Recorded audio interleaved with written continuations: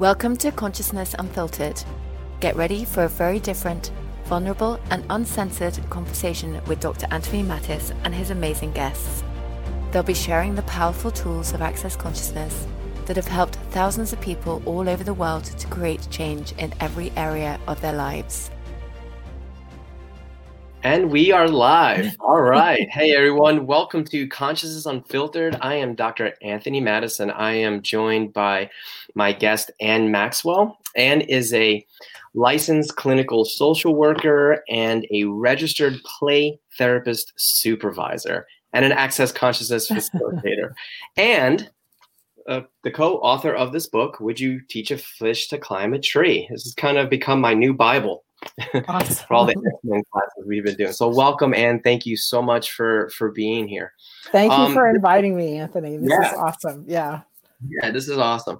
So anyway, so this podcast really is, it's I want to get the Access Consciousness tools out to the world. And there's so many different available resources for people within the Access Consciousness umbrella. And it's like, and one of the things that you were part of creating was this whole X-Men thing and looking at children's learning behavior, especially the ones that were labeled with all these different diagnoses and all that stuff, in a very different way, in a way that's very, very empowering. So I wanted to have you on here, not only to talk a little bit about that in the book that you've written, but also kind of like where were you before Access?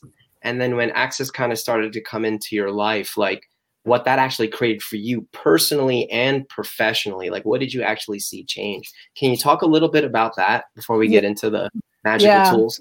Yeah, absolutely.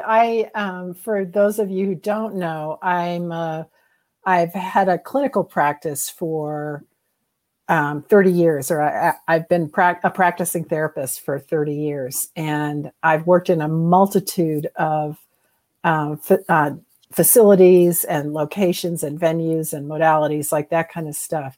And I worked in a residential treatment center for 7 years as one of the on-site clinicians, and then joined a group practice and became one of the clinicians that worked on a contract basis with their inpatient hospital kids, their inpatient psychiatric kids. And the kids that never, and then I got trained traditionally in cognitive behavioral therapy, plain behavioral therapy, plain cognitive therapy, what a feelings therapy, like all this kind of stuff.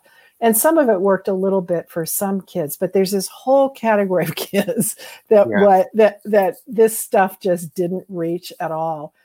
So fast forward to 10 years ago or 11 years ago, when I took my first Access Consciousness class, and I met Gary Douglas the next year when he came to Denver to facilitate one of his advanced classes. And I remember sitting and almost like not breathing, like, how you get when people start talking about stuff that you've always known, they put words around it, that words that you never known. That's been a lot of my experience with Access. And he started talking about these X-Men kids, right? The kids with superpowers and that kind of stuff.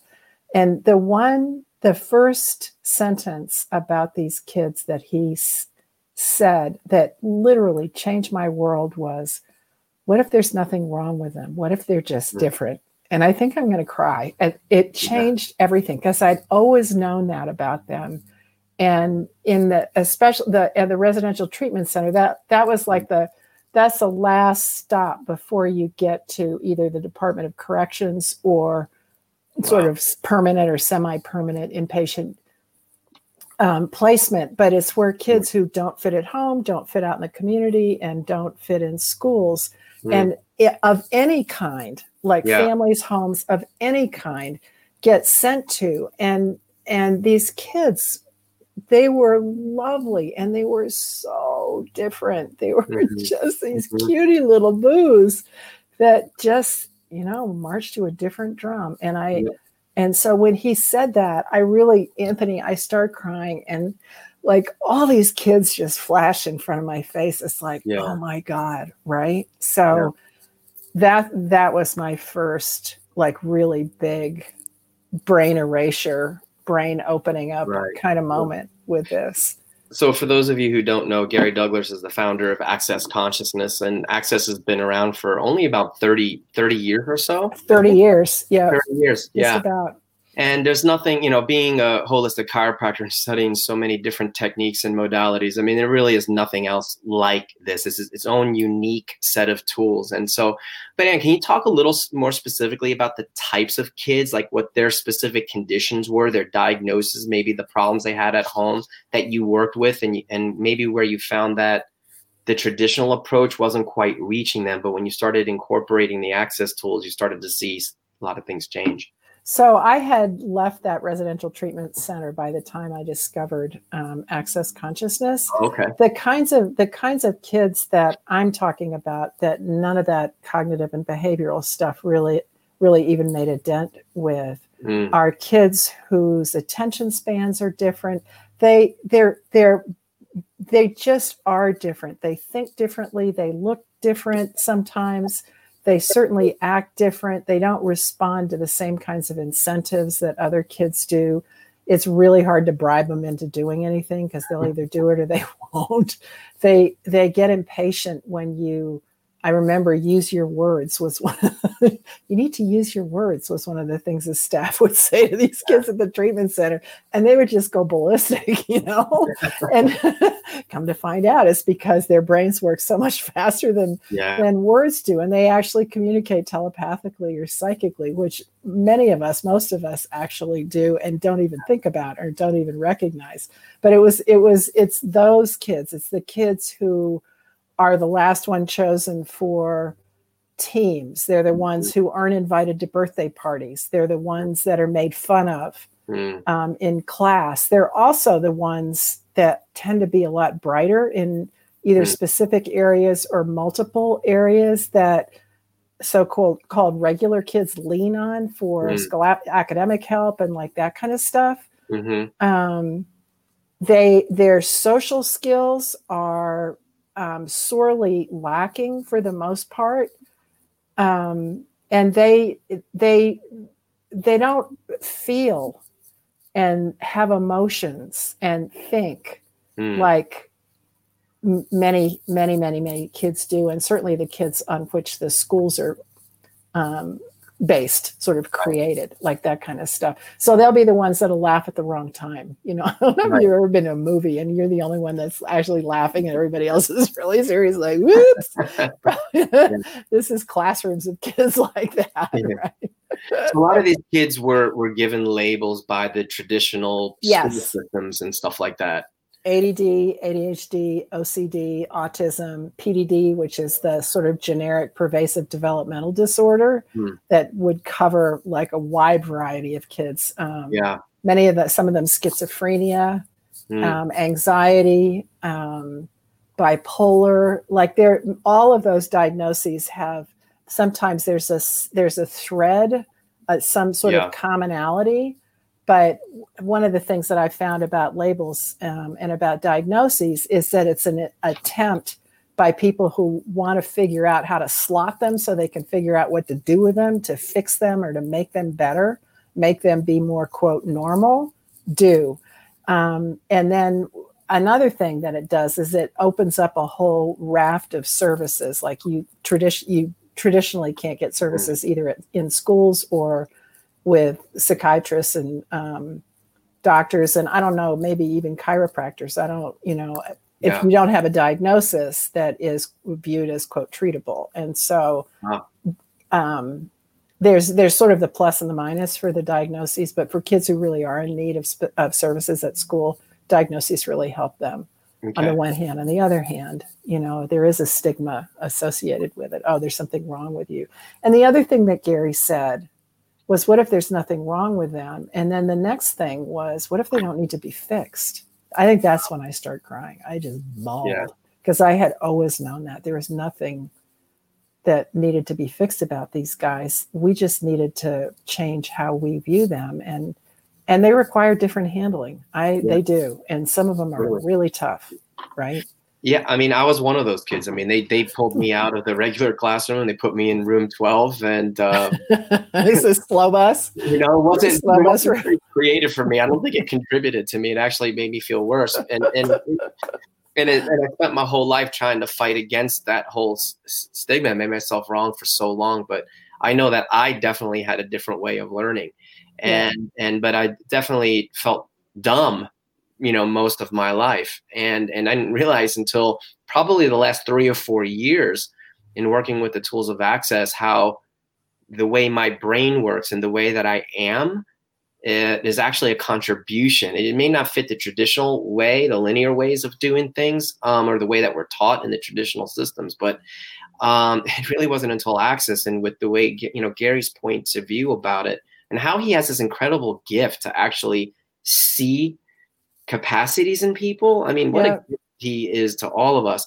And so I was like, oh my God, I got to see where my so-called handicaps actually are a gift.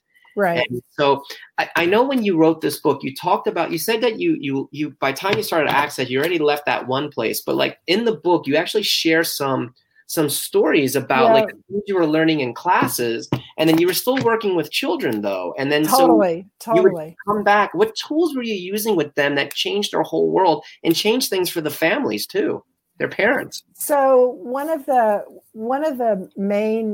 there's so many tools. One of the main tools is to ask a question, right? And I would say the way it was explained to me and the way I explain it to people is, if you know the answer ahead of time, it's not a question. It's a statement with a question mark at the end of it. Yeah. A question is, I think in this lingo, it's called open-ended, but it's where you really are looking for information, looking for a sense about what's going on. Some people call that awareness. Some people call that a lot of other stuff. But a question is where you really don't have an answer and you're curious, right? Mm-hmm. And so there's so much of these kids' worlds that is concluded ahead of time. Mm-hmm. Oh, they have autism, therefore. Oh, they have ADHD, therefore. It's like, no. So ask a question was one of them. And there are all kinds of questions for parents to ask themselves, for kids to ask themselves, for you as a practitioner to ask both parents and kids. Some of my favorites are, what if this weren't wrong? And if it weren't wrong, what would it be? And what if you weren't wrong? And if you weren't wrong, what would you be? My favorite first question is, what is this? Right? What's up? What's going on here? Because usually when kids come in to see me, there's a quote, identified patient, which is usually the acting out or acting in kid that the parents are either worried about or upset about, and they bring them in, but it's always something else. It never shows up the way it's sort of announced to you that it is. And that's one of the things that I love about my work is it's such an honor to watch the unfolding and to participate in the capacities for people to do that if they're looking for some change. So like, what did you observe that when the parents, or let's say the teachers, would approach that particular child from that space of conclusion, right? Or this space of like, you have to do things like in this way, versus when you would approach them with a question? Can you kind of share and sort of let us into that child's world, what that actually created for them, both on the one side and then when you started asking questions? Yeah. So, and I think this is in the book too. There's a mom and a dad and twins, a boy and a girl. And the twins were starting first grade, and all of them have various characteristics of especially autism. And the boy and the dad more so than the girl and the mom were much higher functioning and much more able. One of the things that's really difficult for people with autistic. Okay, let's just talk about autism for a second. Autism is where you get the download of so much of what's going on, and it's not cognitive, but in this, I think in the lingo they call it being overstimmed. But where kids get overstimulated and there's just so much going on, and their brain is racing, and a lot of times they get viewed as being stupid because they don't answer answer questions, but it's because there's so much going on in their head. They don't know which answer to give or sort of where to go, like that kind of stuff. Anyway, so these kids are starting kindergarten. And as adults, it's a lot easier for us to create our lives to take advantage of whatever this stuff is. And so the dad was pretty severely autistic, and he not very social. And he was an IT wizard, like just off the charts. And so he got to work at home. And on the days when he had to come into the company, you know, there were spaces where he could go to. And if he had to go to a party, you know, he would sort of isolate or find somebody that was easy for him and then leave, like that kind of stuff. As an adult, we can do that. As kids, you can't. You just can't. Yeah. And so, okay, so they and these kids are off the charts smart. Yeah. So day one of kindergarten, first grade, they go and come home, and the little girl's sort of kind of raggedy, but she's okay. And the little guy throws a tantrum that goes on for 3 hours. Day 2, day 3, day 4. And on day 4, the mom called me and she said, I'm not going to live for another month, let alone another year, let alone 12 of these years. I can't do this. Like, I really need some help. And I said, okay, come on in. And so the questions that I asked her were, I asked her about the school, and she said, they're actually really, she said, I just don't know what to ask for. Mm-hmm. I get that they're pretty kind. And I said, here's the deal.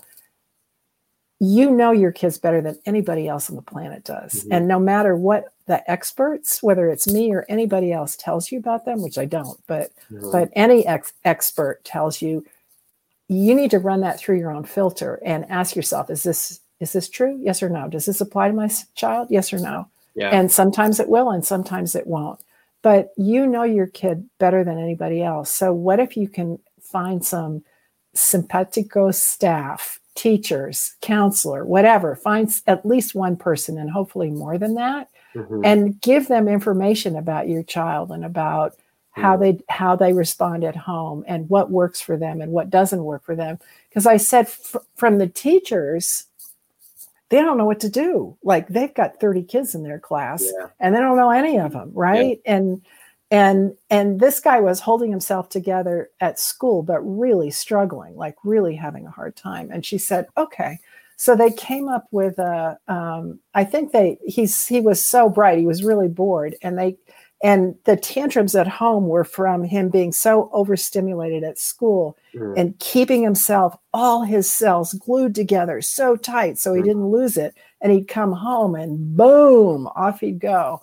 And so she wanted to make it easier for him to be at school and have a little bit less pressure. And so they ended up, long story short, is they ended up jumping both kids from first to second grade, and then giving him fourth grade math, and then having him also be like a tutor for first graders, like a kid helper, you know, like a staff kind of helper, like that kind of stuff.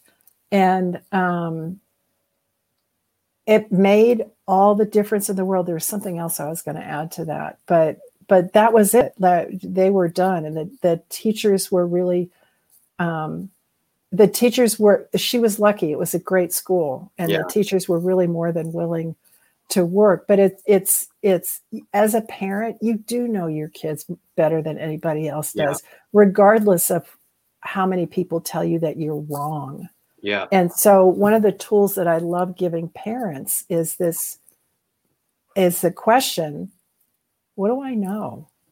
What do I actually know about my child? And what I'd encourage all you parents to do is to write down a list of everything that you know about your child, right? And for all the good, the bad, and the ugly, and for all the bad and the ugly and the good, ask, is this actually true, right? I mean, really check yourself and see, and you might be surprised about what you come up with. And it's also going to be, it'd be a great list to have sort of as a reference to be able to have conversations with school staff and stuff like that.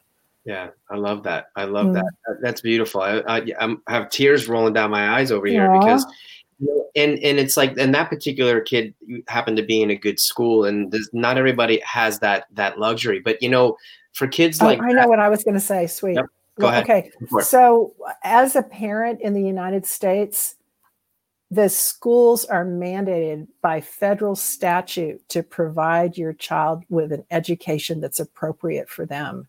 Wow. And so if your child doesn't meet the criteria for special ed, which is what Anthony was talking about, like classroom 12 or whatever that special room is. Oh my God. You can ask for accommodations. And in the United States, what you ask for is a 504 plan.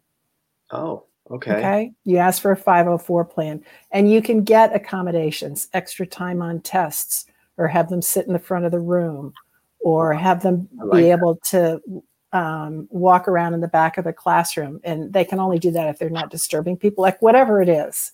Maybe to have, squishy toys, or not get in trouble for rocking back and forth, or, what. I'm doing that right now. It's like, here, I had a conversation with a mom the other day, and I'm just grabbing this piece of paper off my, that's not what it was. And the thing too about I know for me, all it took was one person to believe in me too. Yeah.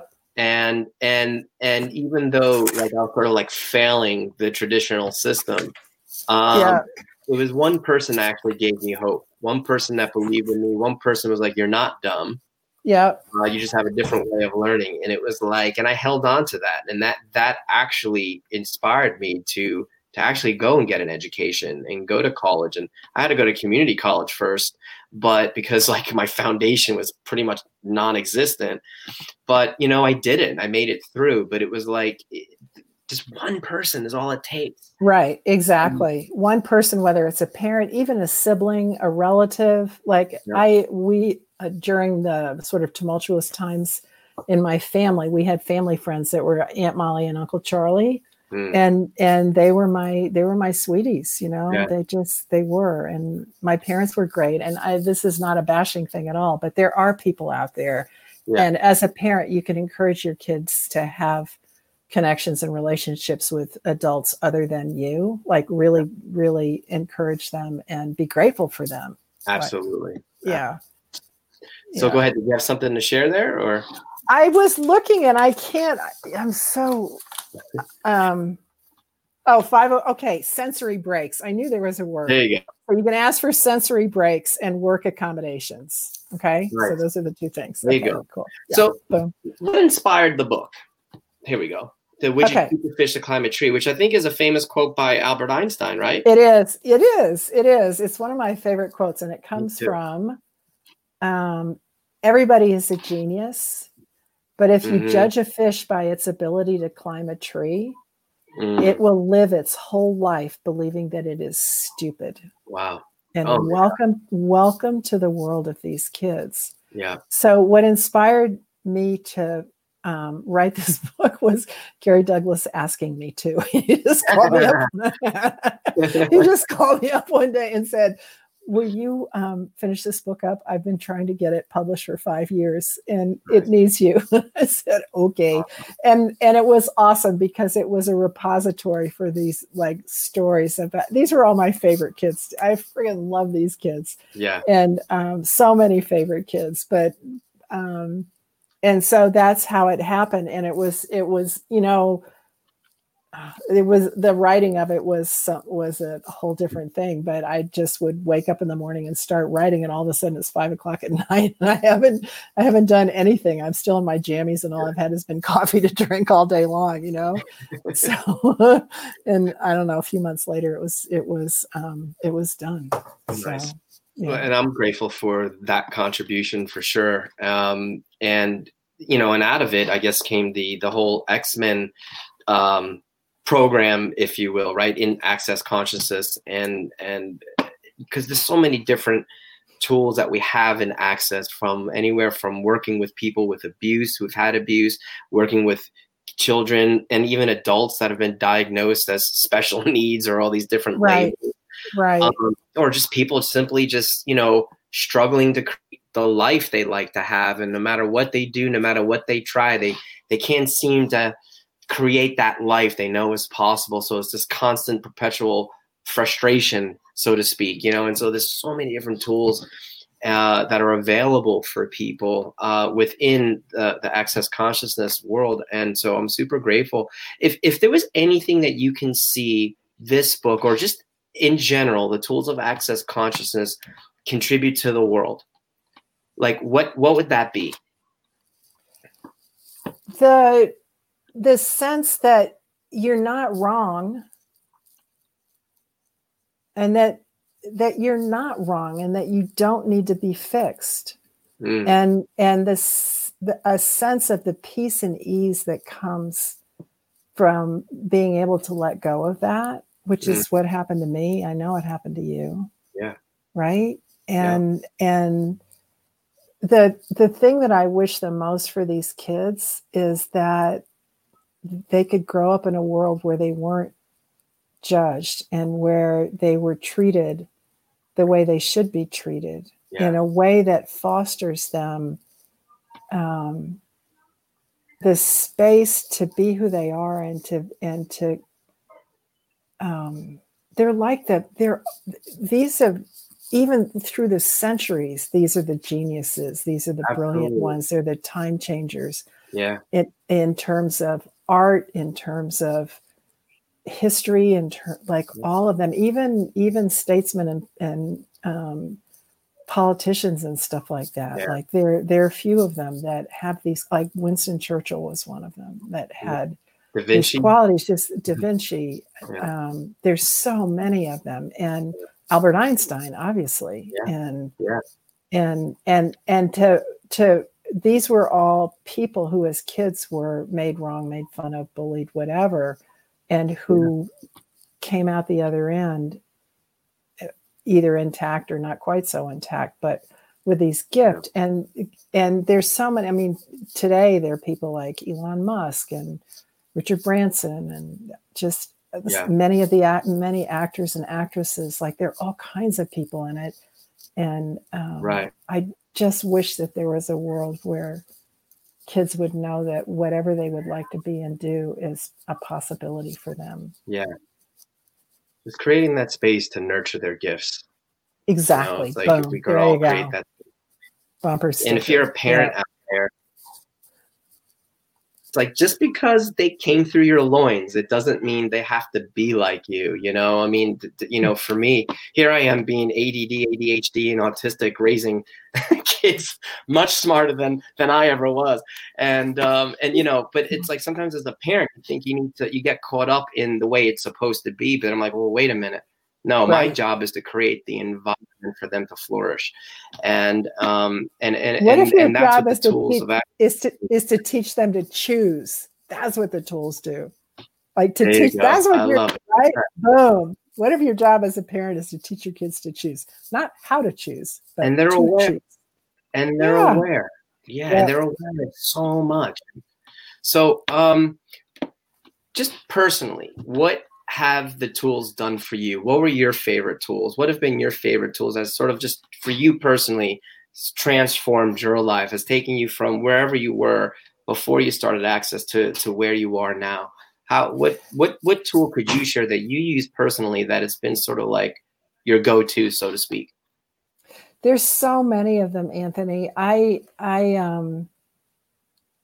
think that asking a question is a big one, and then following the energy is another one. Like, and listening to the whispers, but so much of that is possible only if you're willing to let go of all the beliefs that you have about the way things should be. You have to let go of the shoulds, ought tos, can'ts, have tos, mustn't, must, like fitting all of that. Fitting in, like all of that. And when you do that, are we done? No. That was okay. That was my office hours. No worries. So what? So like that. So my favorite tool as a therapist is, asking people, "What's up? If you could get anything out of this, what would it be?" And just listening to them. I think another one is listening. When I discovered them, I was like a hog. I couldn't get enough. And I think I did 5 bars foundation level 1 classes no, 4 in the first 6 months. Like every 6 weeks I took another one, and I became a bars facilitator, and I had bars classes and for the parents and the kids that I worked with, and I had bars classes for kids, and so a client that I worked with, last time I saw her was in 2012. So that was 8 years ago. She's now 18. And she came to me right after her mom had died. And I worked with her for that. I think she was 6, maybe 6 or 7. And I worked with her for that period of time. And when she and her dad and her stepmom walked into the room, and I said, "Oh my God, I miss you guys. I'm so happy to see you again." And the dad said to me on the phone, "You know that POC and POD thing that you do, and those questions, how does it get any better than this? We still do those, you know." And I don't know that he ever even took a bars class. I think he probably did. Yeah. But the thing about the Access tools is that people, first of all, they're not an answer. I added them to my toolkit, and a lot of the stuff that I came into Access with worked then and still works. Using the Access tools just helped make it easier, like that kind of stuff. But there's no need to do everything and to take everything and to sound like you do. You just pick and choose and pick the ones that work and let go of the ones that don't, Yeah, exactly. And you don't have to give up anything, because, exactly. One of the mottos is consciousness includes everything and judges nothing. And they're really just pragmatic tools to help you create the life that you'd like to have, and to not be labeled, and to know that you actually have choice, that there's actually possibility that maybe the things that have been presented to you at that particular time in your life. And that's been the gift that Access has been to me, is like, I don't have to have my past dictate my future. Right. I have to function from these labels. There's actually choice and possibility, and it's up to me. But receiving the tools, my God, that's just such a gift in and of itself. And Right. Well, and that thing about your past doesn't have to dictate your future. I remember one little guy that I was working with on the inpatient psychiatric unit at that residential treatment center, and his dad had died, and I think it was the year anniversary, and he was really depressed, white as a ghost, I'm sure on antidepressants and that kind of stuff. And his mom would come in, and we were always under the gun to move kids out really quickly. So I think the sessions were probably daily.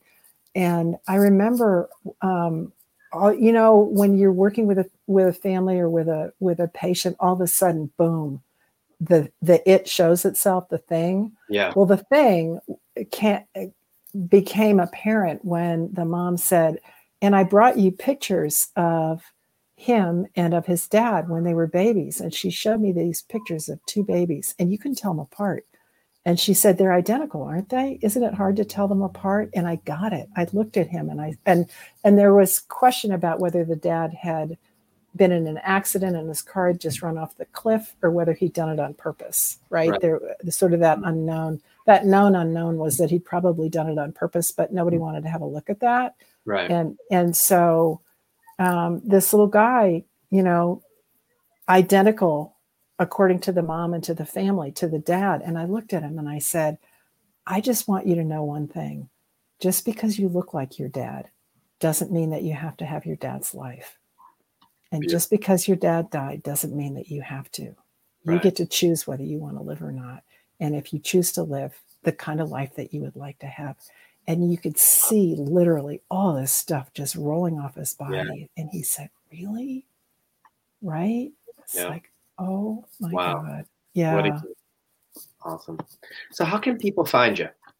They can find me on the Access Consciousness website. Find a facilitator, and my name is Ann Maxwell. You can see it there.